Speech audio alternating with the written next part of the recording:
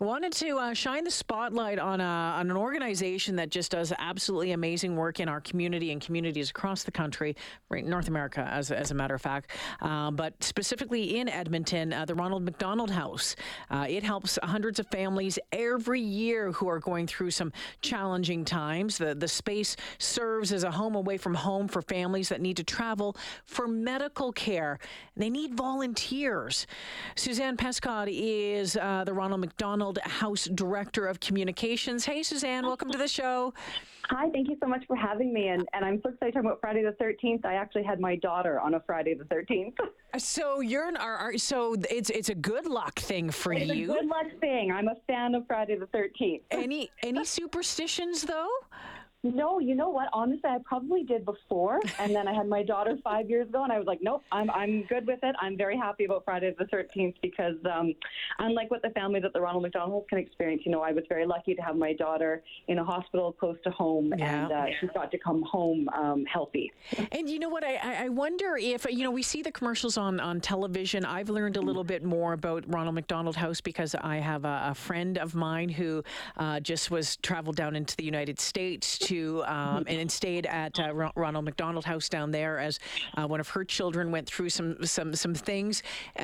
For those who don't know what the house does or what these homes do, what the organization does, tell us in a nutshell what it is. Right. So it really is a home away from home for families that need to travel for specialized pediatric medical care. It could be due to an injury or an illness, but chances are if you've got a child that needs either complex treatments, it could be cancer treatments, it could be transplant or surgery, you're going to have to travel to get access to that health care, and chances are you're traveling to Edmonton or Calgary if you're somewhere in Alberta. So we provide a space for families to essentially land and be able to be there to support their child. Getting access to healthcare can be such an important deal. Everything from just driving between 50 to 500 kilometers. You need a place to stay, and it's really cost prohibitive to have to rent an Airbnb or stay in a hotel. But on top of that, it's the community that they form. They're with other families who are going through similar things. They're having meals prepared for them. They're being taken care of to get to and from the hospital. And it's just a whole network of support. So when we talk about volunteers and needing volunteers, what kind of volunteers do you need? Do you need drivers? Do you need cooks? Like what can people do for you? There is such a variety of ways that you can volunteer at the Ronald McDonald House. So a couple of the big ones right now are Home for Dinner and our shuttle driving. Home for Dinner is a program that we offer at least one meal to families every single day. And, families are at bedside with their kids 12, 14 hours, probably even more than that. They're not thinking about grocery shopping. They're not thinking about what they're going to cook that night. And because they get to be there as a family, there's usually parents involved and siblings involved, and everyone does need to eat to be able to provide the best support for the child in treatment. So when you get home, and I say home, but home back to the Ronald McDonald House, the Home for Dinner volunteer groups, they're there to cook a meal for the family staying at the house. And it's a really hands-on experience. You get to plan the meal, you bring in, and lots of people plan meals that are comfort meals for them. They cook a meal for all the families, and we serve dinner around 5:30, 6 o'clock, and families are coming in from the hospital. And not only are you cooking this meal for families, you're actually also able to sit down and meet some of the families that have traveled and just have a conversation. That's a really tangible experience. So with that though, how many people would work on making a meal then? How many people, is it like a team? Would you bring one person in, 3 people? How does that work? We have some amazing chefs that do it with, just a couple of people, but usually there's a group of people. So, 6, 7, 8 people will come in to cook a meal. We always look for family-friendly meals, to share with everyone.